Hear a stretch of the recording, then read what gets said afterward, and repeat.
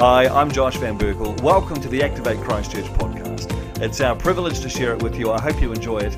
And if you ever find yourself in Christchurch, pop in and say hello. We'd love to see you.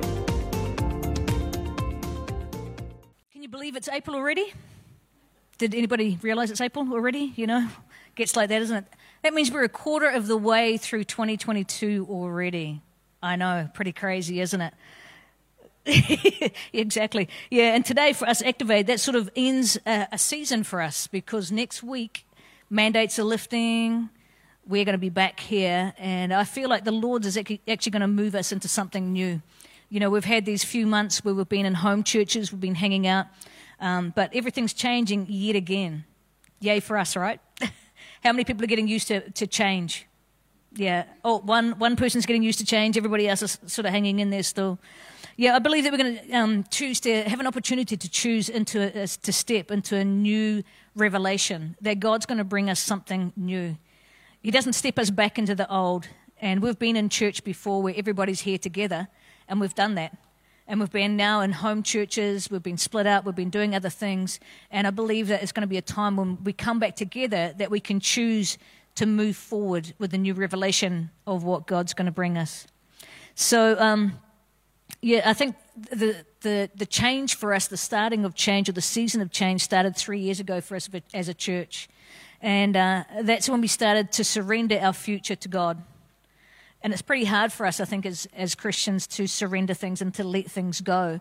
So as we started to do that, I feel that now we've become more hungry for Him. We want to see more and more and more of what God can do and who He really is. Because in the past, you know, we've read about Him, we've sort of seen a few things, but now it's time to actually chase Him down. So we've laid down our right to understand everything that He's been saying or what He wants to do with us. We've laid down our right to choose only to walk in the things that we understand. I think as human beings, that's natural for us. We really want to know what's going to be happening, where we're going to be going. Otherwise, why would we step in that direction? Because it might be off where God wants to lead us. So now it's a real time of stepping into faith. We've chosen not to walk in the normal church ways and do church the way that it should be set out or how it's been done in the past. And so for us over the last 3 years, you know, we've been challenged to step out of the ways that we do things all of a sudden, you know, standing on our chairs or praying for somebody or, you know, Ioane remembers that, yeah, all of those things that we're like, oh my gosh, really, Lord? What is this? How is this going to look? We've relinquished, is that the word? Relinquished our desire to having to know where God wants us to be and where He wants to take us before we actually move with Him. And I think that's really quite key in what God's been doing with us as a particular church over the last 3 years. So when we've surrendered ourselves, you know, the Lord, we've finally given the permission to the Lord. We've given Him permission to start directing our steps as a church. Yeah, as I was preparing the sermon earlier this week, I was thinking over these last 3 years of change and challenge. And the question I kept asking myself was, how have I grown in God during that time? How have I grown in God through all those challenges and all of those changes, the good stuff and the crazy stuff? And so today I'm asking the question, was there a point to all of the last 3 years? And what did we learn? You know, what did we learn in those last 3 years? What has been going on for us? There's been 3 marker points that have stuck out for me, really, when I think about that question, how have I grown in God? And the 3 impacting times, I mean, there's way more than 3, but there's 3 that I've been thinking through and that really stuck for me. And there may be others for you guys as I share, but I'm just going to focus on these 3 today. I really felt that during these 3 particular marker points, that as a church, not just individually, but as a church, we move forward in our relationship with the Lord and our understanding and our chasing Him down. And that was quite key for me because I've been a Christian for 20-odd years and, you know, I want to keep moving with the Lord. I want to keep moving with the Lord. And, you know, for some of you guys, I'm not married, but for some of you guys who've married, you know what it's like. You get the honeymoon period and then you have the kids and then, you know, oh my gosh, you've got the mortgage and then, you know, and after 20 years, you've got to really build at your relationship. You've got to keep going if you want to continue to stick close with one another. You've got to learn new things about each other. You've got to step outside of the box and chase things down. And that's the same with our relationship with the Lord. We've got to continue to keep chasing him down. Otherwise, it becomes stagnant. And when a relationship becomes stagnant, we turn and we look for other ways or other people to fulfill that connection that we're looking for. So, does anyone remember here the first church prayer and fasting week in 2020? It was when we were not in lockdown. Any of you guys remember that? Yeah, any of you guys up there remember that? Yeah, that was great. I think what struck out for me was all of a sudden we realized that timing of that week of prayer and fasting aligned with the Holy Jewish New Year and ended the day before the Day of Atonement, or Yom Kippur, which is the Jewish most holiest day where they fast and they repent and they ask for forgiveness before the Lord, getting themselves prepared before they step into the new. I mean, what a total setup from God, right? We had no idea. Josh had no idea when God gave him the dates. He had no idea that this aligned. He had no idea that the Jewish calendar fitted in with that at all. And so I really felt like the Lord set us up. He set us up for success that day. And I knew that during that time there was going to be some significant things that would happen. And during that week of fasting, we had a couple of different prayer nights where people came in and worshipped and prayed. We had a prophecy night. Any of you guys get prophecy from that, from here? Yeah, some of you guys did. Yeah. That was a great night, those prophetic nights, just hearing what people were doing. There was a praise and a worship night at the end there where we could just really soak and give thanks to the Lord during that week. And I remember hearing many testimonies from people saying, hey, during this time, it's the first time I've ever fasted. Or my relationship with my wife and I started to become stronger because we sat and we did devotions together every day that week, and we started a new pattern in our lives. So I could see that the Lord was really working during those times. And I just want to ask that question for you guys. How did you grow during that week if you were there? How did you grow? What did God grow in you during that time? The second marking point for me was the John Wimber video for the healing. Any of you guys here for that? Yeah.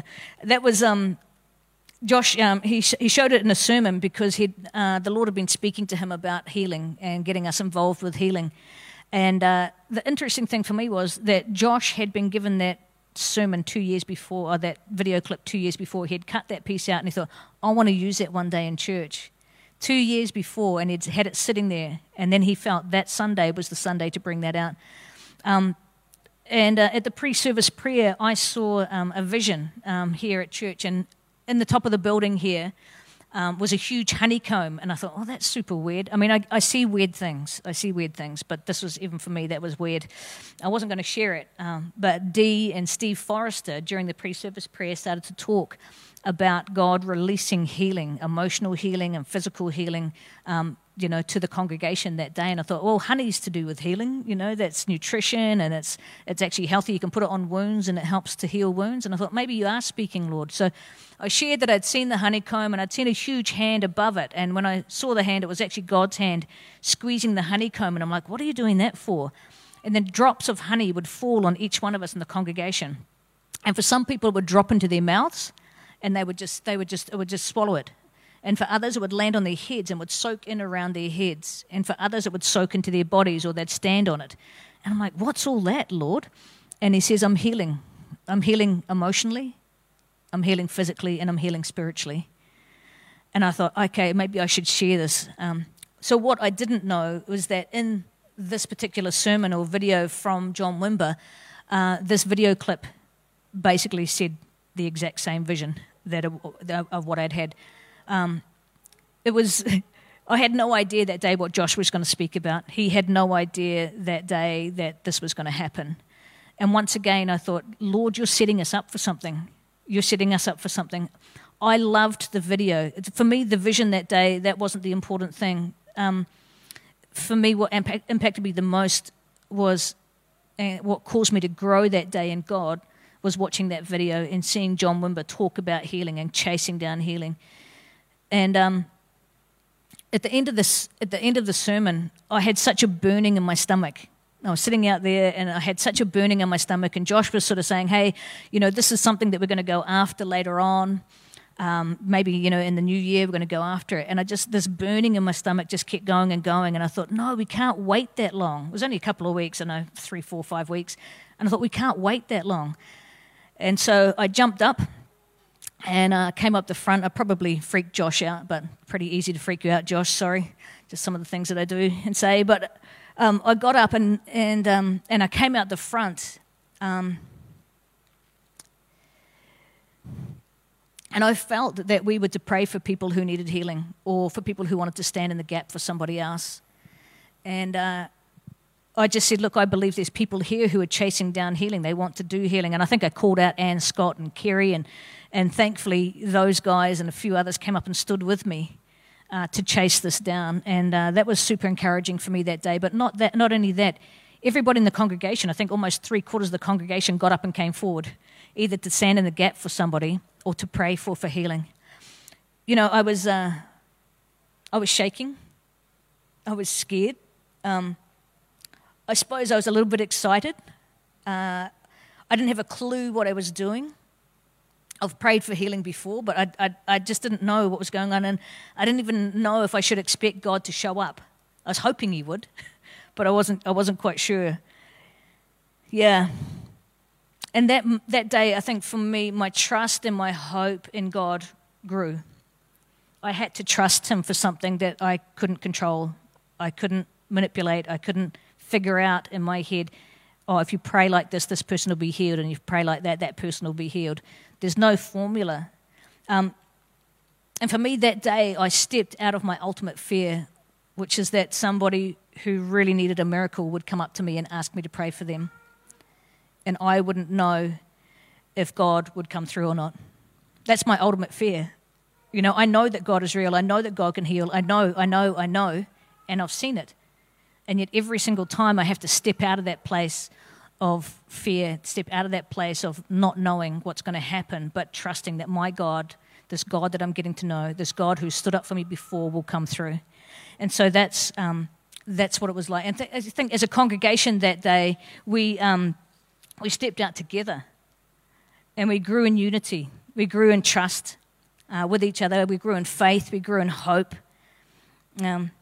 For things that we didn't quite understand, we stepped out and we were obedient.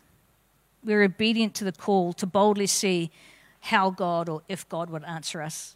And I think for me that day, I just felt a sense of unity coming, and community and family, going after something and going, okay, I need prayer. Can you pray for me? I'm going to pray for you, but I don't know how to pray. But let's do this together. Let's step in this together and see what God will do. And I think that was quite a turning point for me again, to step out in boldness and to grow in God, to trust Him and to have faith in what He can do. So the third marker for me over the past 3 years has actually been our house church times. So even here, this is a house church. I know it's a little bit weird compared to being inside somebody's home, but in December last year, Josh felt that the Lord was saying for us as a congregation to go through the book of Acts and to spend the year actually going through that and focusing on the Holy Spirit. And then literally straight after that revelation, we went into the red traffic light. And I could almost feel all of us just going, oh, here we go again. Like, how is this going to work again, Lord? Like, we have to lift ourselves up again. We have to chase you down again. We have to change again. We have to, we were tired and weary. I don't know about you guys, but it's been a long 3 years. But what I loved about it is, in one way, God physically provided for us an opportunity to step into the book of Acts. Because the Acts church were small home groups, were small, potted around all over the city, where people cared for one another and looked after one another. So if we had solely focused on the traffic light and thought about it in a fleshly way, we could have very easily seen that church, the way that the house churches were going to happen, would be like the enemy. The enemy is going to be dividing us. He's not going to allow us to have connection with one another and stopping us from fellowshipping together as a family. Whereas in reality, the opposite's happened. I believe that God was actually favoring us at such a time as this again, that He knew this particular church, we were going to go into the book of Acts. And what's a better way to do that but to experience it and to actually have to go ahead and do it? Could we have done that if we'd been in a big congregation? I don't know. It might have been a little bit harder for us to do that. In Proverbs 16:9, it says, "A man's heart plans his way, but the Lord directs his steps." And that's true. The Lord had been directing our steps. He's clearly directing our steps again. So in each of our different house churches, including here, God has given us the opportunity to chase him down. He's given us the opportunity to build community, to activate and practice using our gifts, to help provide and love and care for one another. He's given us opportunity to pray for healing and healing the sick, to meet and to greet and to embrace virtual strangers. I mean, there's people here in the room that I've seen for months, but I don't really know you. I don't know your story. I don't know your heart. And we've never made that effort, or I've never made that effort to get to know you, to know your life stories, whereas in the home churches, we've had that opportunity.